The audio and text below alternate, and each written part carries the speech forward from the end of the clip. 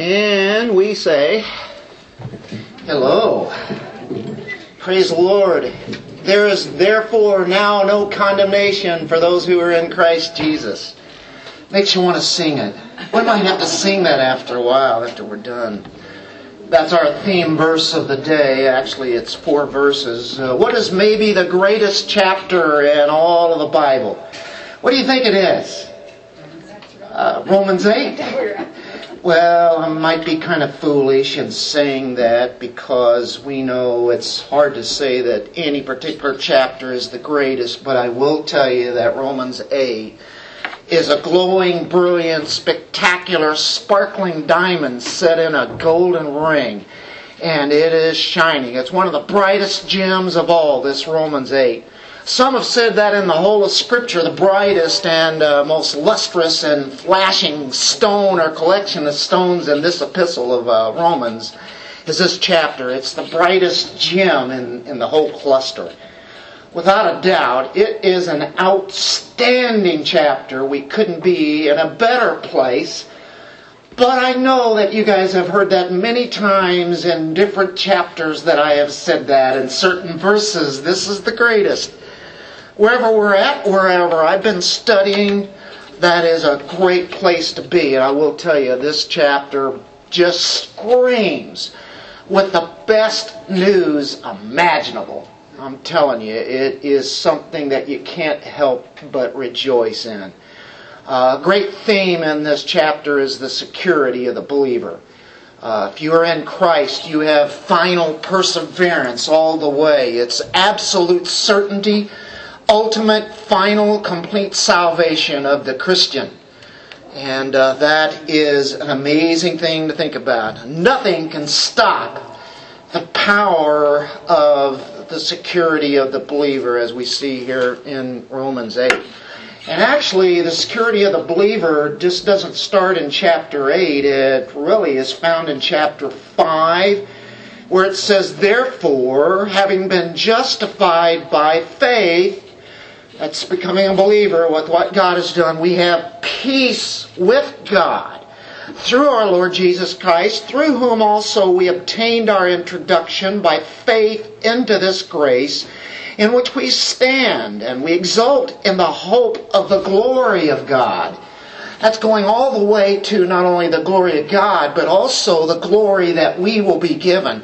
That's how far this takes us. So it takes us from the very day that we are saved, and actually go all the way back to the foundations of the earth. You go back to God's thing, but when we became justified, we then not only are sanctified, but as far as God is concerned, we are glorified. We will be glorified.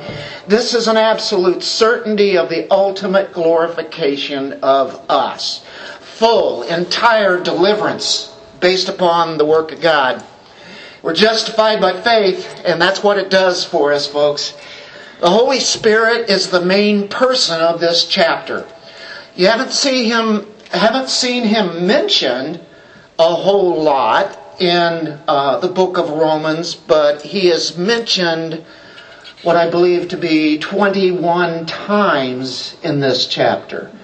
So he is a standout here. The wonderful reality of salvation is because of that work of salvation of the Holy Spirit. So he burst on the scene here in chapter 8, and we'll look at a little bit of that today, and we will see that he is of great magnitude in this whole chapter. What a wonderful, great chapter, full of beautiful doctrine. It's also about life in the Spirit that we live. So it's the Holy Spirit's chapter as well. All of it is, isn't it? The whole Bible is, because He's the one that inspired it. He is responsible for our salvation, folks, as well as the whole Trinity is. So what we're going to do is we're going to read our text today. It's the first 4 verses. And if you don't mind, let's stand. And if you do mind, stand anyway. Just kidding. Therefore, there is now no condemnation for those who are in Christ Jesus. For the law of the Spirit of life in Christ Jesus has set you free from the law of sin and of death. For what the law could not do, weak as it was through the flesh, God did, sending His own Son in the likeness of sinful flesh as an offering for sin. He condemned sin in the flesh, so that the requirement of the law might be fulfilled in us, who do not walk according to the flesh, but according to the Spirit. Let's pray. Thank you, Lord, for what a precious text that we have today. We are privileged. We honor you, Lord, because of the opportunity to read your word and to get some understanding. We are depending on the Spirit to guide us into the precious truths here, that we wouldn't miss the things that we need to hear, the things we need to know. And Lord, as many times as maybe we've read this chapter, read this text, we know there are plenty things there that we have not ever really understood. And may it just leap off the page today as the power of the Holy Spirit speaks to us your very word, the word of truth. It's about you. It's about us. In Jesus' name, amen. Wow, what a text. I feel not adequate enough to even approach this, and yet we get the privilege of going right into it. I've looked at it all week and I go, there must be something there more that I need to get, so I keep reading it, studying and thinking on it, reading from other great men of God, and you know what? It just goes deep and deeper and deeper. Fullness of it is here. Verse 1 is really the theme of the entire chapter. For there is therefore now no condemnation. If that doesn't get you going, I don't know what will. It's saying not guilty. If you've ever been in court where there was somebody that you knew, and you knew that they were innocent, and after all the evidence has been presented, the judge then says, not guilty. And all of a sudden you'll hear, if there's a lot of people in there, you'll hear the roar of the people that were for that one individual that is now not guilty. No condemnation. He's not judged. He's not going to be sentenced to punishment. And so there are 5 key words in just this first verse that we'll start off with here. This is the theme of really the entire Word of God. There is therefore now no condemnation. We have nothing to offer God. We come to Him empty-handed, knowing that our works are filthy rags if we're relying upon them. It is the work of Jesus Christ. And there's no condemnation if you've trusted in Him. This is the heart of the gospel right here in verse 1. This is one of the most important verses for Christians to understand, to actually believe, to experience. Your very health, your very well-being of a Christian can be right as we look at this verse 1. There's no condemnation. You can't keep saying, oh, if I would have done this, and you go back and you go over the things that you've done that were not honoring to God, or you didn't do the things that were honoring to God. And you see, it's not those things that bring you into heaven. This is the great good news. This is the gospel. It's the summary of the great argument of what justification is. And that began in chapter 1. And especially in chapter 3, verse 21 and 31. So there are 5 words that we're going to emphasize here just in this verse 1. First word is therefore, and as we always say, what is therefore? Therefore. And I always use that, but that's what we need to ask. Why is that there? Well, to make it safe, I'll say whatever was preceding, whatever has just been said, Therefore, because of this, there's no condemnation. Because of what we just stated in Romans 7, for instance, where it said, who will set me free from this body of this death? The death that is caused by sin. And he says in 25, thanks be to God through Jesus Christ our Lord. It's through Christ, right? And so then on the one hand, I myself, with my mind, am serving the law of God. But on the other, with my flesh, the law of sin. And that's what we talked about in chapter 7, the last part there. And it's dealing with the battle of the Christian. He still sins. Why does he sin? And we found out that it's in the members of our body, as said in Romans 6 and in Romans 7. Paul has been mentioning that. The old man is dead. He's no longer here. He's dead. And you have come alive in Christ. You are Him. You are in Him, and you no longer are held responsible for that sin as far as your salvation is concerned. We still sin. We battle and we struggle with it, but remember, it's in our bodies. It's in the members of our bodies. The eyes, the brain, the hearing, the mouth, the hands, the legs. We battle against that. But we know that it's Christ who sets us free. And by the way, all through 6 and 7, it says we have been set free. The new man is free. We are new creations. We are free. And so we need to remember that. Therefore, look in Romans 1, 16 through 18. This is where justification is kind of mentioned right here. For I am not ashamed of the gospel, for it is the power, the dunamis, the dynamite of God for salvation to everyone who believes, to the Jew first and also to the Greek, for in it the righteousness of God is revealed. Where do you understand righteousness at? In the gospel. I'm not ashamed of the gospel, for in it I see the righteousness of God. What do I see in myself? Unrighteousness, sin. The righteousness of God is revealed from faith to faith, as it is written, but the righteous man shall live by faith. It's not by works. We trust in God. It's His work. We trust in His righteousness. The righteousness of Christ is transferred to us, and we live by faith on that. Okay, well that's key. Romans 16 and 17. Then look at 18. Because we were just talking about in Romans 8, therefore there is now no condemnation. Therefore, for the wrath of God is revealed from heaven against all ungodliness and unrighteousness of men who suppress the truth in unrighteousness. And that's us, that's everybody.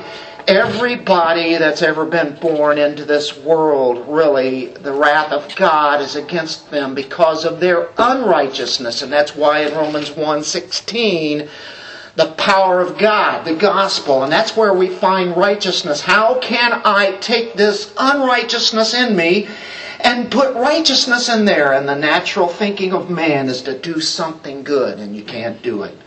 And so therefore all of the wrath of God or condemnation is on all of humankind. We're all bad, and you get into Romans 3 and he definitely puts that forth.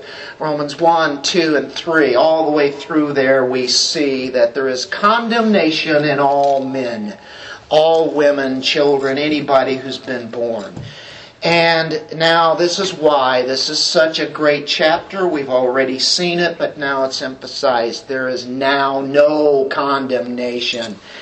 And that is so key, isn't it? We read Romans 5, 1, and we also see that Romans 1 through 7, the whole part of Romans in that first 7 chapters where we've gone through could be, therefore there is no condemnation. Because we saw in Romans 3:21, I think through the rest of the chapter there, he showed what righteousness is, and it's in Christ. It's been given to us. There he says, all have sinned, fallen short of the glory of God. but through the propitiation there of what was done, and we have the just, which is Christ. He's just. He's righteous. How can I get righteousness in me? Through the righteous one, or the just one. He's not only the just one, but He is the justifier. The one who has faith in this, he belongs to Christ. And then we say, where's it boasting? We have nothing to boast about.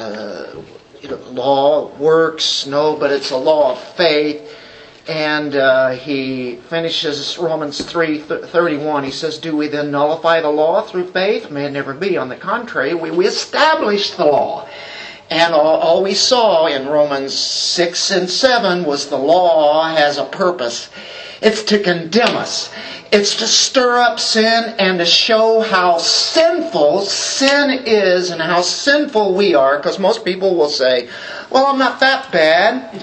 And you watch all these murder shows, and people say, well, I haven't murdered anybody, and that kind of thing. Well, yes, they have, because if you even think it in your heart, evil on anybody, you think anything bad about somebody, you've just murdered them. We're all murderers, we're all thieves, we're all liars, we know that.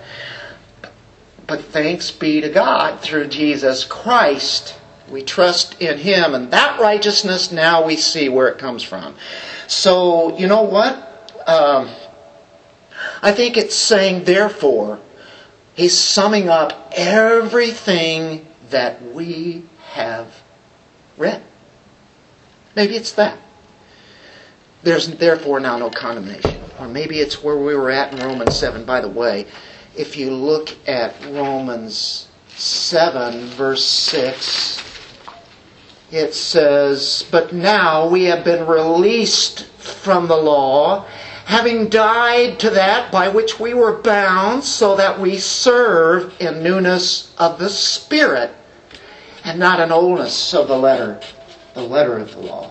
It's a spirit now that is there. We've been released from that law. Look in verse 13. Therefore, there's another therefore, did that which is good become a cause of death for me? May it never be. Rather it was sin, in order that it might be shown to be sin by effecting my death through that which is good. You see, the law shows us our sin, stirs it up. He affects my death because, you see, the law leads us to sin because we're rebels. We rebel against the law. The law is good, it says. But it shows us really how sinful it is, and because of that, it affects my death. You have sin. What does sin lead to? Death. Through that which is good. The law is good. It kills you. You died. So that through the commandment, sin would become utterly sinful. Through the law, sin becomes very sinful. Now we realize how bad it really is. Before, we just kind of dusted it off and it's no big deal. Most people don't even use the word sin, and if we do, we don't really see how it is. And the law is always doing that. And so because of, you could say Romans 7:6, having died to that which we're bound, we serve in newness of the Spirit. We've been released from the law, it says there. So can you see why therefore would be therefore? Therefore, there is now. Now is a key word. It's the moment of justification. It's whenever we're declared righteous. It's whenever we have the righteousness of Christ put in us at the very moment of salvation. And not only that. Now some people would say you can go in and out of salvation. You can have it and then you can say something bad and you can lose it and then you ask for forgiveness and then you're back in. You're back in, you're back out. I'll tell you what. I would have no hope if that were the case. That is not the case because of what Christ has done. We have a glorious future in front of us, and if one didn't know beforehand, read Romans 8, and by the time you get to the end of it, you see again that it's a guaranteed salvation. If you've trusted in Christ, He's truly in you. It's not that you have no condemnation today, but that may tomorrow might apply to you, that you do have no salvation tomorrow. You lost it. No, it goes on through eternity. When it says now, the tense in the Greek means now and on into tomorrow, next week, all the way on till Christ comes back, and all the way on through eternity. That is the idea. Now the next word is no. We're going quicker, aren't we? No. It's not little n and little o. It is capital N, if you may, and capital O, even though that's not really in the Greek, but it really is a word that is emphatic in the Greek. And it means no with exclamation point. Capital N, capital O, and then put on about 10 exclamation points. That'll get our attention, won't it? There is therefore now no condemnation. It can't ever be. It goes into the glorious future because of now. Never can a Christian ever have anything to do with condemnation. That word is not associated with us anymore because we are new. The old man is dead. He got it. And he got it in Christ at the cross. So condemnation, Leon Morris defines it as a forensic term, which means not only the sentence, but also the sentence that is executed, that is carried out, condemned. It's the opposite of justification. Now go back and read this. Therefore there is now no condemnation. Therefore there is now justification. Justification and condemnation are at the very ends of the spectrum. No more. We died. Condemnation has already happened. And now what's left? Justification. And those two words are at the extreme opposite polar positions. It's an ultimate condemnation to the lake of fire. It's the ultimate justification, which is a one-time act by God. It's forever. We are justified. Romans 5, verse 16. I think I might have read that just a little bit earlier. It says, the gift is not like that which came through the one who sinned. And what's the text in Romans 5? Remember, Adam, the second Adam. First Adam being Adam, second Adam being Christ. And he says this, and we went for weeks on that, and I know it got rather tiresome, but now it's going to pay dividends because now it's going to speak louder than it's ever spoken before. Because if somebody ever asks you, what's Romans 5 about? Well, immediately think about the first and second Adam. The gift, salvation, grace. It's not like that which came through the one who sinned, that's Adam. For on the one hand, the judgment arose from one transgression. He had one law, not to eat of the fruit of the tree of good and evil. And he did. Eve did. That was the one sin that sent everybody else into it. He's the federal representative head. Because he sinned, all of mankind then is corrupt. So the judgment arose from one transgression, resulting in what? Condemnation. Now watch this. But on the other hand, here's your opposite. The free gift, grace, salvation, arose from many transgressions, resulting in justification. Christ died for the many, and multiply the many times the many sins each one of us does, and all the believers of all time. And that's a lot of sins, folks. And Christ died for every one of them, even all the way into the future. He died for, they're paid for. And it resulted in justification. Condemnation, justification. It's explained right there in verse 16, isn't it? Adam, Christ. You're either in Adam, you're in Christ, you're not in between. One or the other. If you're in Adam, you're still in your sins, you're in condemnation. So we contrast that condemnation and justification. Look at verse 18. 5:18. So as through one transgression there resulted condemnation to all men, even so through one act of righteousness, Christ on the cross, there resulted justification of life to all men. Very simple, very profound. Oh, the depth of it there. So we get the idea of condemnation. Can we move on now? Does that make sense? Opposite of justification. There's no condemnation for you now. Never, ever again. The next two words that we're going to emphasize are those who are in Christ, or in Christ Jesus. In Christ Jesus. In Christ there is no condemnation. And that's a good way to put it, isn't it? In Christ there's no condemnation, but what's the positive? There is justification in Christ. So, in Romans 5 we're in Adam, now we're in Christ. We are in the vine. We are the branches that are in the vine. It'll always be that tree, the body of Christ. We are in the body of Christ. What is His is ours.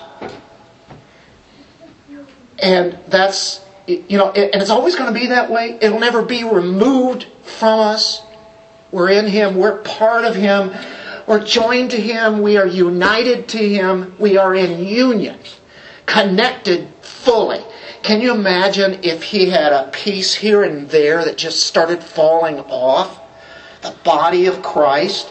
And if people could lose their salvation, which I say at least half the denominations believe you can lose salvation. I'm saying big time denominations believe in that because there's some kind of work you have to do. Although they wouldn't admit that. It must be. You've got to hold on to it somehow. And I've talked to some people that say, well, whenever you sin, you have to pray and ask forgiveness and confess your sin. Well, we are told to confess our sins. And we are told to go to the Lord in prayer because of that. But the thing is, it doesn't get us into a better standing into the Lord. He loves us, now He doesn't. You've got the flower, He loves me not. He loves me. Boy, if it depended on me, folks. You see, that's the whole idea. It doesn't even depend upon us 1/2%. Even though Billy Graham did kind of admit that it's 1% us and 99% God. I don't really think he really meant that. I'll give him an out on that, but that's pretty bad. Not even 1/2%. I won't even give it to 0. It's all God. Do we say yes? Yes, we do. We say yes to Him. Why? Because He put it in us to do that. That is why. Anyway, Noah and the ark. Noah, after he got all the animals into the ark, was told to go into the ark. He and his family, and all 8 of them were in that ark. The waters of judgment then came upon the whole world. But Noah and his family were in the ark. They were saved from the judgment that was coming to them. Folks, the chapter we're in here today is so important. I want you all to hear this. This is so valuable. Please listen. This is so valuable to your soul and walking in it. Union. He's our representative. This is the heart of Pauline theology. We are in Christ, just like Noah was in the ark. We're united. Chapter 6, verse 11. Look at this.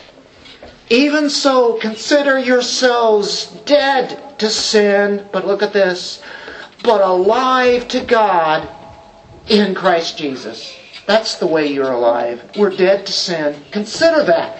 He's saying it's already happened. Think on it. Think on that. Look at 1 Corinthians 12:13. Next book over, talking about the gifts of the Spirit and the body of Christ. How diverse it is. Chapter 12, verse 13. For by one Spirit we were all baptized, immersed, placed into one body. One body, the union that is there. Verse 27 of the same chapter. Now you are Christ's body, and individually members of it. We make up the body of Christ. He's the head. We're part of it. We're in it, aren't we? Every one of us is valuable in this body of Christ. Whether you think so or not, you're absolutely a big part to it. Our body can't miss one little part at all. It's all valuable. 1 Corinthians 15:22, resurrection chapter, and it says, for as in Adam all die. Remember Romans 5? Here we are again. Another text that goes right along with that Romans 5. It's such a key doctrine, folks. As in Adam all die. So also in Christ all will be made alive. We are alive in Christ. We've seen that before. We have extra verses to support what we happen to be saying here in Romans 8. Just in case somebody would say, I think you're interpreting this wrong here, Dennis. Well, we go to other texts and we see that this is what the whole Bible is saying. So there's now therefore no ultimate eternal punishment to those who are in union with Christ, who are joined to Christ, in Christ. You guys like that? We've done one verse. Let's move to verse 2. Now, we already stated that there is no condemnation. Do you see how logical God's Word is connected from one verse to the next verse to the next verse? You ever heard of context? And that's why we have to be safe when we interpret God's Scripture. Keep the context going. So we come right out of Romans 7, now we've gone to 8, and we know that why the therefore is there, because we've already seen what has been described. Now, he says, what's the first word in verse 2? Do you have for? F-O-R. It's kind of like therefore, for, or because. And so point number 2 is the reason that we have no condemnation. What's the reason that we don't have any condemnation? He's going to give us a reason. And it's found in verse 2. So he says, for the law of the Spirit of life in Christ Jesus has set you free from the law of sin and of death. You see, the law condemns you. We've already seen that. Romans 6, Romans 7 says we are freed from it. The Spirit actually has replaced the law. You know, there's a difference between an unbelieving sinner and a Christian who sins. It's like the difference between a man transgressing the law that the state has put forth, and he sins against that law. He's guilty of it. He can be condemned to that. But the difference between him and the Christian sinning is that the Christian sinning is a member of a family. He's doing something that is displeasing somebody in that family. Let's say the husband is displeasing his wife. He's sinned against her. He's done something against her. He's transgressed against her. In one case, you have a man that's committing an offense against the state. Okay, that's bad. But in the other, the Christian is like a husband who's done something and it has hurt his wife. They have a relationship. The relationship is not ended. It still continues. But it's not a legal matter. It's a relationship matter. We're still in the relationship, but now it's not legal as the law is, because we are dead to that. It's now a law of personal relationship. To be the husband of the woman, or the woman, the wife of the husband, I would rather offend the law of the state rather than me hurt someone who I love so much. You see, it's because there's such love there. My breaking the law of the state is not good. Don't do that. But yet, what's even worse is because I don't really necessarily love the state. There's different degrees of love, but there's a love I have for my wife, a love that I would have for my children, a love that I would have for my mom and dad, right? There's a love because there's a relationship that we have. It's been put into us. So I don't want to hurt someone I love. If I love them, why would I hurt them, right? Well, it does happen. Let's take a child. Children transgress. They make an offense against their mom and dad. And if they're not hardened children, they've offended really their parents. But you know what the children do? They know what to do and who to go to. Because there has been something in the relationship that needs to be done right. They didn't act out of love whenever they did something that they were not supposed to do, or vice versa. But you see, it doesn't have anything to do with the law. It's the law of love. The royal law, right? It's the law of liberty. That is what we're placed into, the law of liberty, the law of love. It's now, I got to do this because this is what I'm told to do. Or it's like, well, what she's saying, I am going to go along with. I would disagree, but I don't want to hurt her or hurt him because my love goes much further than what my little rights or what I think is best. You give yourself up. That's a law of love. And now it's because you love one so much, they are more important than even yourself because you give yourself up. They are more important. You sacrifice yourself for them because you're in that relationship and you do whatever it takes. You don't want to offend them. Now, does that help? A relationship versus law. We're no longer under law, but under grace. We are under the law of God. Why would we want to do anything that would hurt Him? That would do dishonor to Him? That would displease Him? Why would we do that? We love Him. He loves us. Look at what He's done for us.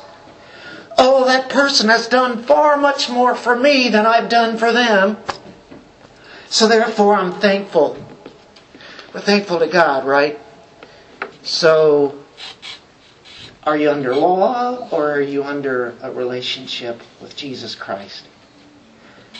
That is why we want to do what is right.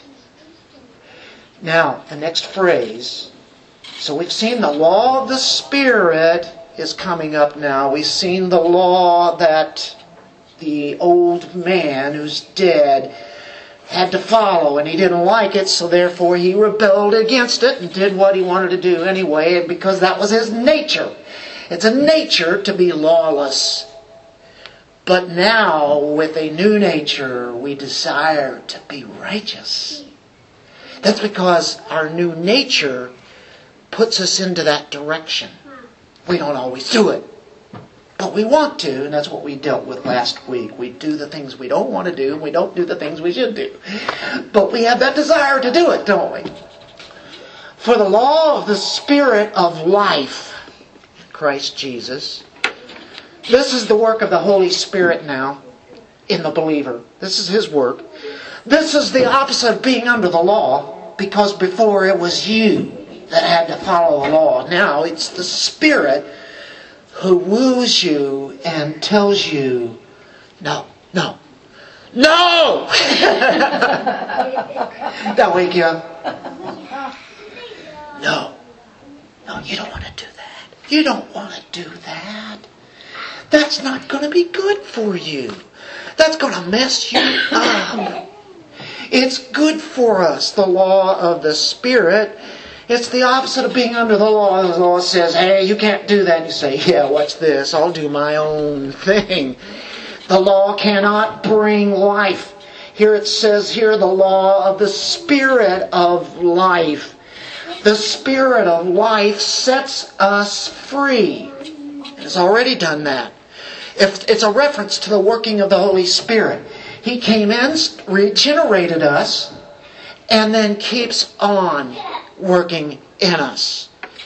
It's the grace of God in Christ that sets me free from the law of sin and death. Remember, the law really stirs up sin in us, and it shows how sinful we are. It doesn't save us. And what does it do?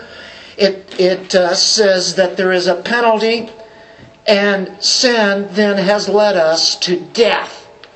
And we remain in death or in Adam until the righteousness of Christ is in us and the Holy Spirit comes in and sets us free.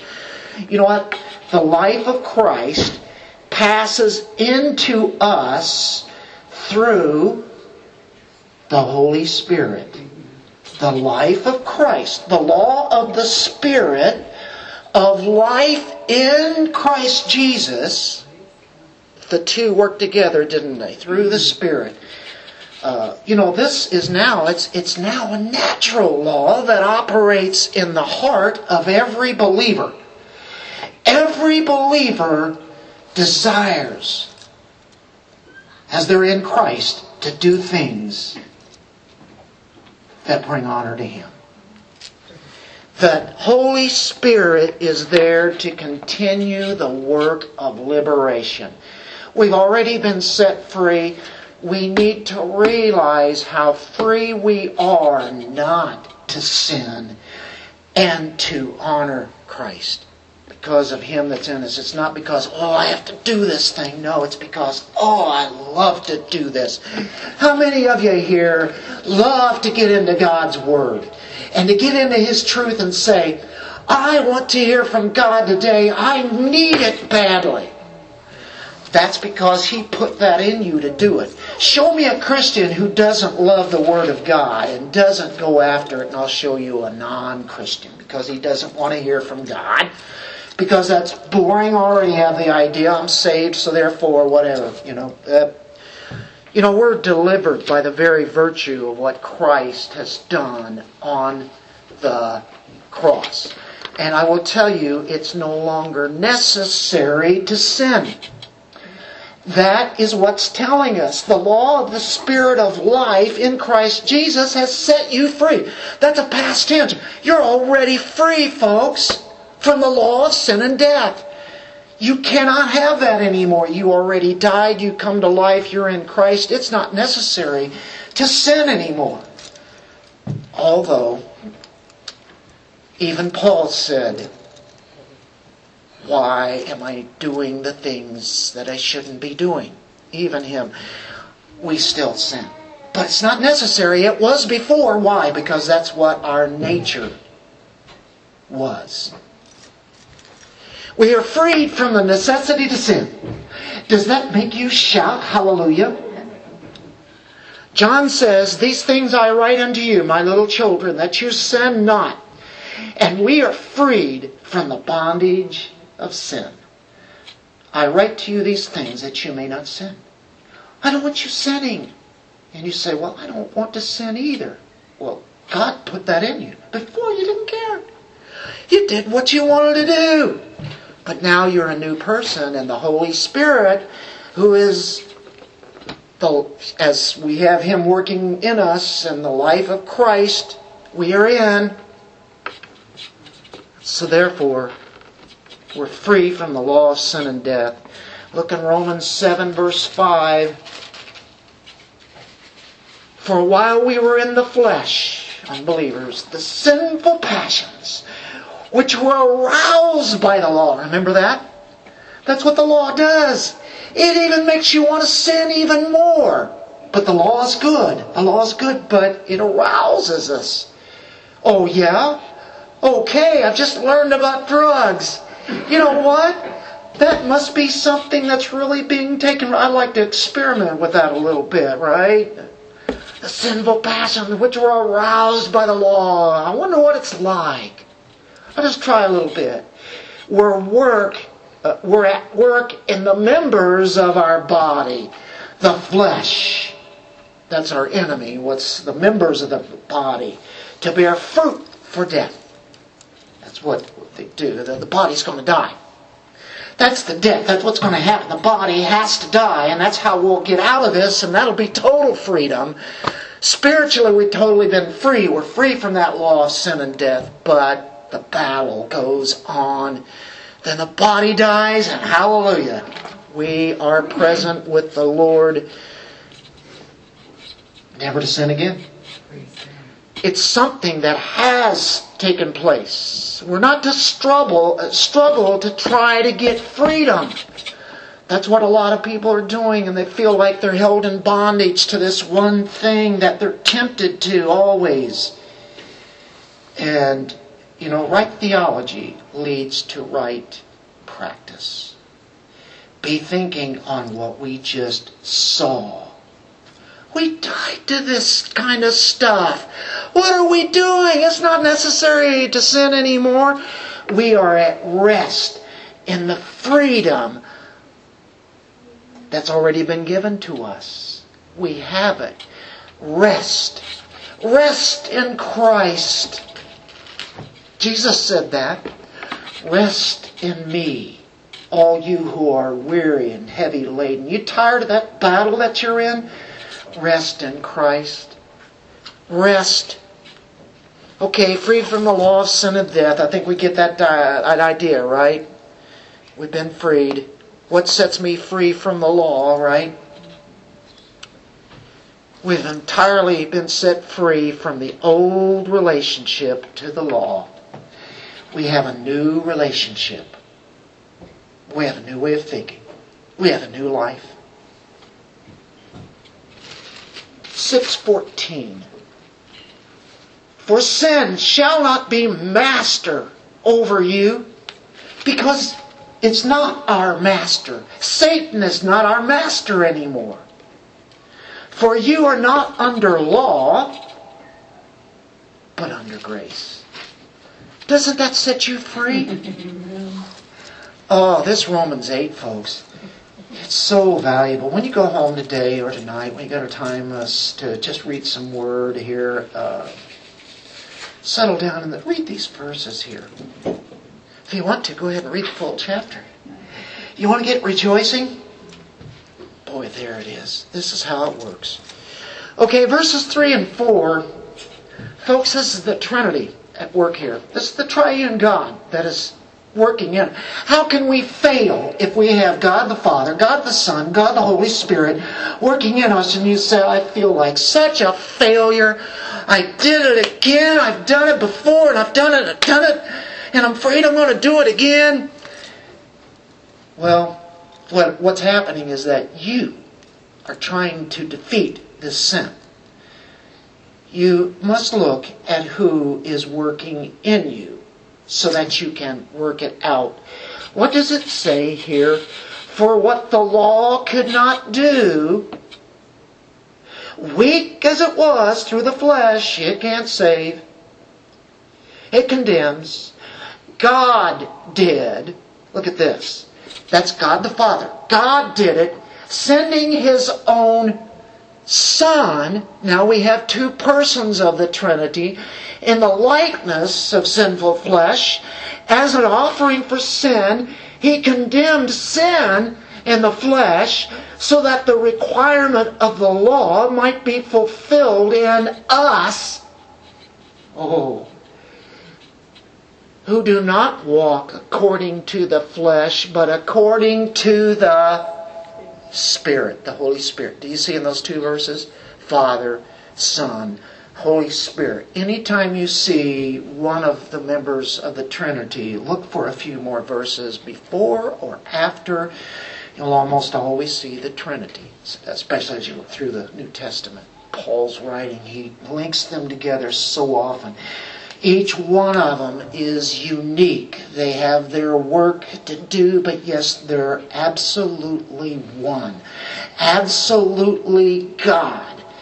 And this doctrine of the Trinity is to be held in high esteem. What the law couldn't do, it could not. It gave a demand to do this right, and it means it. And if only we could do that, we'd be okay. No man was ever able to do it. First of all, he starts with the nature of Adam, and he can't do it. That's what Romans verse 7 is going to finally say, verse 8. But you know what? The righteousness is not fulfilled in our work. It's fulfilled in the work of Christ. The law couldn't do. Look at Galatians 3:21. Galatians all about grace and law and works. Galatians 3:21. Is the law then contrary to the promises of God? May it never be. For if the law had been given which was able to impart life, if the law could have imparted life, then righteousness would indeed have been based on law. Where can I get my righteousness then? But the Scripture has shut up everyone under sin, so that the promise by faith in Jesus Christ might be given to those who believe. Wow. I thought he explained the law very good there. What did God the Father do? Well, we know that the answer to being not condemned, as we've said in verse 1, it lies outside of us. The answer to that being justified is outside of us. And it says here that God sent His Son. We are totally dependent upon the work of the Son. And this is the incarnation, because it says here in our Romans 8, God did, sending His own Son in the likeness of sinful flesh. He was put into a body like us, like sinful flesh. Every one of us has a body of sinful flesh, don't we? But He was put into a body like ours, like sinful bodies, but it wasn't a sinful body. He could not sin. He did not sin. He was perfect in His life. That's active obedience, as the Reformers always say. And then there's passive obedience in His death. So He saves us by His life and His death, the righteousness of Christ, and then also He is reckoned as a sinner. Although He is not a sinner, He takes all of our sin. See, we're right in the heart of the gospel here again, aren't we? He never sinned, but He is reckoned as a sinner in the likeness of sinful flesh. Condemned to sin in sinful man. Look at Isaiah 53, 4 through 8. Oh, what a text there, Isaiah 53. It's all about Christ crucified. In detail we get in Isaiah 53, 700 years before Christ lived, surely our griefs He Himself bore, or verse 4, and our sorrows He carried, yet we ourselves esteemed Him stricken, smitten of God, and afflicted. That's what Christ was. But He was pierced through for our transgressions. He was crushed for our iniquities. The chastening for our well-being fell upon Him, and by His scourging we are healed. All of us like sheep have gone astray. Each of us has turned to his own way. But the Lord, Yahweh, has caused the iniquity of us all to fall on Him. And then He was oppressed, He was afflicted. This is Christ, isn't it? Oppression and judgment and such. But see, it all came on Him. He actually condemned sin in the flesh. and he was cut off the land of the living. But it says in verse 10, but the Lord was pleased, the Father was pleased to crush him, putting him to grief, and he would render himself as a guilt offering. And then he would see his offspring, he would resurrect. Okay. He condemned in sinful flesh. He was reckoned as a sinner, although he was not, but it was because he took our place. It's substitutionary atonement. Key words, he was in our place. He substituted, and that's what the sacrificial bull, lamb, goat was always for. It took the place of people. They didn't have to go in and offer up their children as sacrifices. They offered up lambs and rams, pointing to Christ, who would eventually be a one who is in the flesh, who identified with us fully and took all of our sin. Everything was poured out on Him. And so there is what God the Father did, what God the Son did. And it says at the end of 3, He condemned sin of the flesh. This is God doing this. And that's where our sin was condemned, folks. Therefore, we no longer are condemned. Right? Back to our verse 1. Because there's where it was condemned. In the flesh of Christ. Verse 4, so that the requirement of the law, what's the requirement of the law? Perfection. Be ye holy, for I am holy. Be ye perfect, for I am perfect. God says nobody can. How can I be perfect then? Only by this one. This one who was perfect in His life and in His death. He met the demands of the law like nobody else ever could. Requirement of the law is fulfilled. It's fulfilled in the man of the righteousness. The demand was made. He met the demand of the law. He said, okay, I've got it. He did it. The law is satisfied. There was finally one who could do it. The atoning debt. The righteous requirement of the law might be fulfilled in us. Look at this. This is where it's at. The Spirit who's working in us, the Son, the Father, they knew that the law demands this, or you have death, but that what Christ did, it's fulfilled now in us. Not because we did, but what Christ did, and we are in Him. This ought to send chills down your spine. I'm telling you that what He has done and is doing right now is He's fulfilling in every one of us who believe in Christ. He's fulfilling the demands of the law. By the way, He's already done that.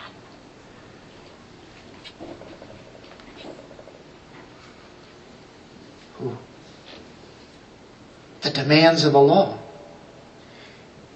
He did what He did so that everything would be fulfilled even in us.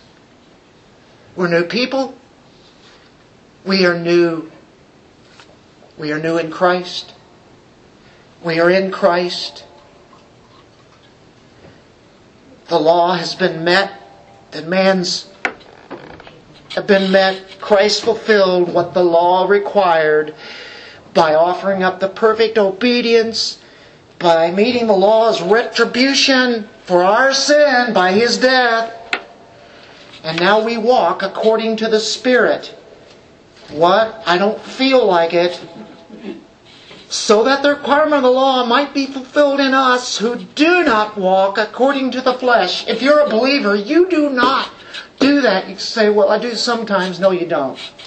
You do not walk according to the flesh. Now, there are times that we look like the flesh, the old man, and we're obeying the commands that are the members of the body, but the real you, the new you, you're not walking according to the flesh.